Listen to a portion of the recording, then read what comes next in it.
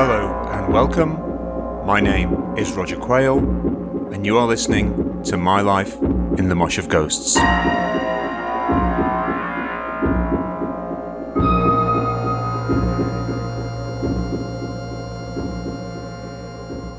Hello and welcome back to My Life in the Mosh of Ghosts with me, your host, Roger Quayle, and thank you for joining me. Today's episode looks at the 1980 The First 15 Minutes EP, and in particular, gigs from two of the bands featured. Another impressive and intense set from I'm So Hollow at the Blitz Club, and then, at the same venue, the farewell gig from the Stuntkites.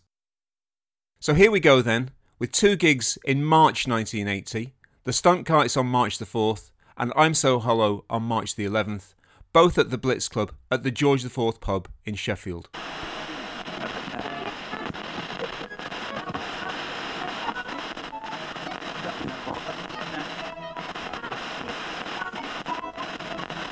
Well, it's taken them a powerful long time to get onto record, but they've done it at last. Clock DVA, one of those names you've seen, I bet you've seen around for years, but there they are now on an EP called 1980 The First 15 Minutes.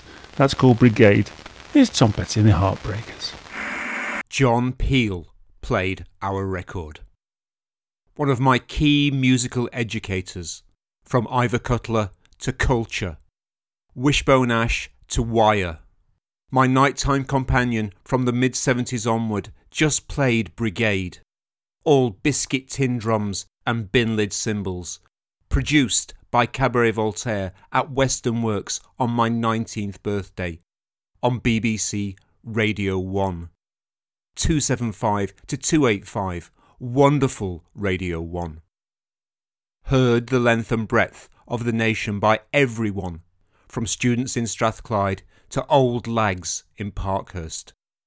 Radio waves travelling at the speed of light, leaving planet Earth, ready to rock the aliens out on Aldebaran in the next century.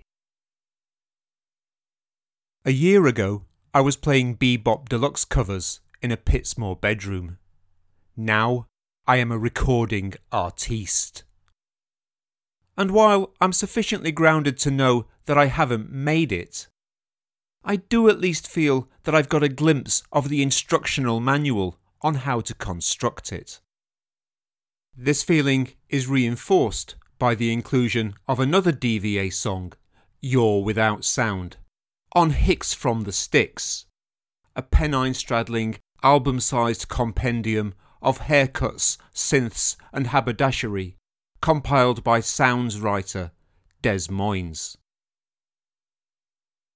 The 1980 The First 15 Minutes EP is the brainchild of Mark White and Stephen Singleton from local band Vice Versa. These electropop entrepreneurs have started their own label, Neutron Records, and have invited other Sheffield bands they admire to join them on a 7-inch vinyl release, in an attempt to capture the essence rare of South Yorkshire at the turn of the new decade. The four bands featured are Vice Versa, Clock DVA, The Stuntkites and I'm So Hollow. Very impressive. Makes Joy Division sound frivolous. While I might be fantasising about our music heading for the outer limits, I'm So Hollow are on a journey to inner space. Since I last saw them in November at the same venue, their physical, quizzical music has grown even more intense, scorching the topsoil, turning the crust to husk, burrowing through the mantle to get to the core. I'm somewhat jealous of drummer Joe Sawicki, whose setup has more skins than a packet of Rizzlers. He's just a gong away from the perfect Keith Moon memorial kit, and his rhythmic real estate occupies most of the available acreage on the compact stage. Tucked in, next to Joe, is the Kinski-like bass sentinel Gary Marsden. And up front, co-vocalists Rod Lee and Jane Wilson trade neuroses, panning for nuggets, deadpanning in Rod's case, of truth amid the churned up chaos and heat. The process finding its acme in Jane's haunting "I'm sure you'll see me when you can" refrain on a new song called Unbroken Line. Jane does her bunny hop come rain dance shimmy, a little Pocahontas pogo from behind her keyboard stand, and the room swoons. I sort of know her. She lives a couple of streets away from me on Dial Way at Shire Green. This wonted local girl transformed by the power of music. Her perfect embouchure a clarion call for 1,000 brass bands. Louise Brooks, found in the Brightside and Carbrook Co-op. A hometown queen in her kingdom of sound. Later that night, with no little immodesty, I write in my diary, "I'm So Hollow, the only other Sheffield band that really matters." Soon after, John Peel himself calls Jane at home on Dial Way to book the band in for a session. I bet you wish you called your band the Stunt Kites. It might well be the first 15 minutes of the 80s, but the clock is ticking for the Stunt Kites. Beautiful People, their track on the 1980 EP, is to be their first and final vinyl flight. Their January gig at the George IV saw the band in freefall, dragged down to earth by drugs, liquor and bickering. Their return to the same venue in early March is to be the farewell performance. With no little irony, the gig is a sellout. The cantankerous rancour that has dogged the band is set aside for the night, a minor triumph at the end of a tragic trajectory. Hepatitis-ridden frontman John Allen, unable to stand, spends much of the show singing from a chair. He rocks back and forth, concertinaed at the waist. An apoplectic Norma Bates from Psycho, raging against the lying and the shite. I've witnessed the birth of many of their songs in bedrooms, school corridors and church halls all over Burngreave. Suburbia, Made in Hong Kong, Europe, and watched them become believable transports of bile and fury. Nimble and Elfin, Steve Chapman's Banshees-like chop-chop rhythm guitar jousts valiantly with Nigel Renshaw's pistols-fuelled lumbering cannonade. In the woodshed, rhythm section Brent and Ashley are a whirring, blurry mesh, pulping each song into submission. And the room is moving, literally. I can feel the floorboards undulating beneath my feet as the band's young fans throw themselves around with untrammelled abandon, flailing their limbs and bellowing punk rock hymns.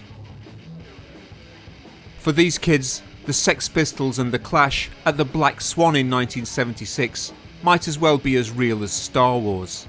Another galaxy, another time. This is their band, and this is now. Meanwhile, in the snug downstairs, the locals, having a quiet Tuesday night drink, suddenly have fresh dandruff on their shoulders and notice a new dust settling on the heads of their foamy pints of bitter, as tiny flecks of paint and plaster become dislodged by the Masonic mosh above them. The Stunt Kites finish with a cover of The Velvets' White Heat, White Light. And I'm thinking about the summer of 1978, when we used to thrash out Sex Pistols songs in Chris Vincent's house. Me, John Allen, Steve Chapman and Vinner on bass. Just school friends having a laugh, while discovering the joy of music making. Innocent times. Gone for good.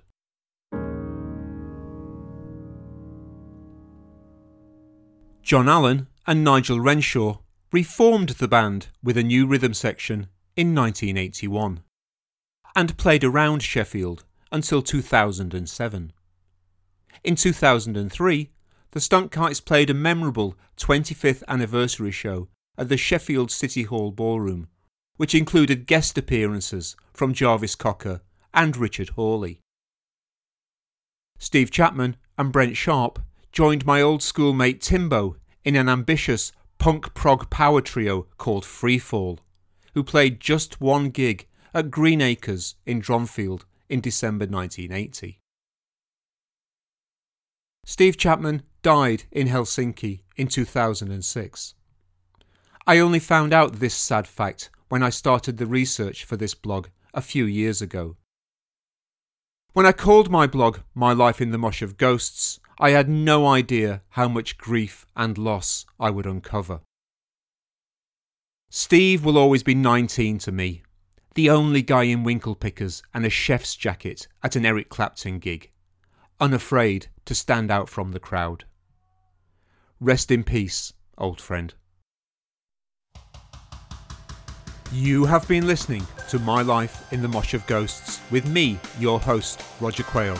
Thank you to John O'Podmore for the guest voice, to Simon Elliott Kemp for the intro and outro music, and to Rena for the artwork. Join me again next time for another episode from My Life in the Mosh of Ghosts. This is your host, Roger Quayle, saying thanks a lot and bye-bye.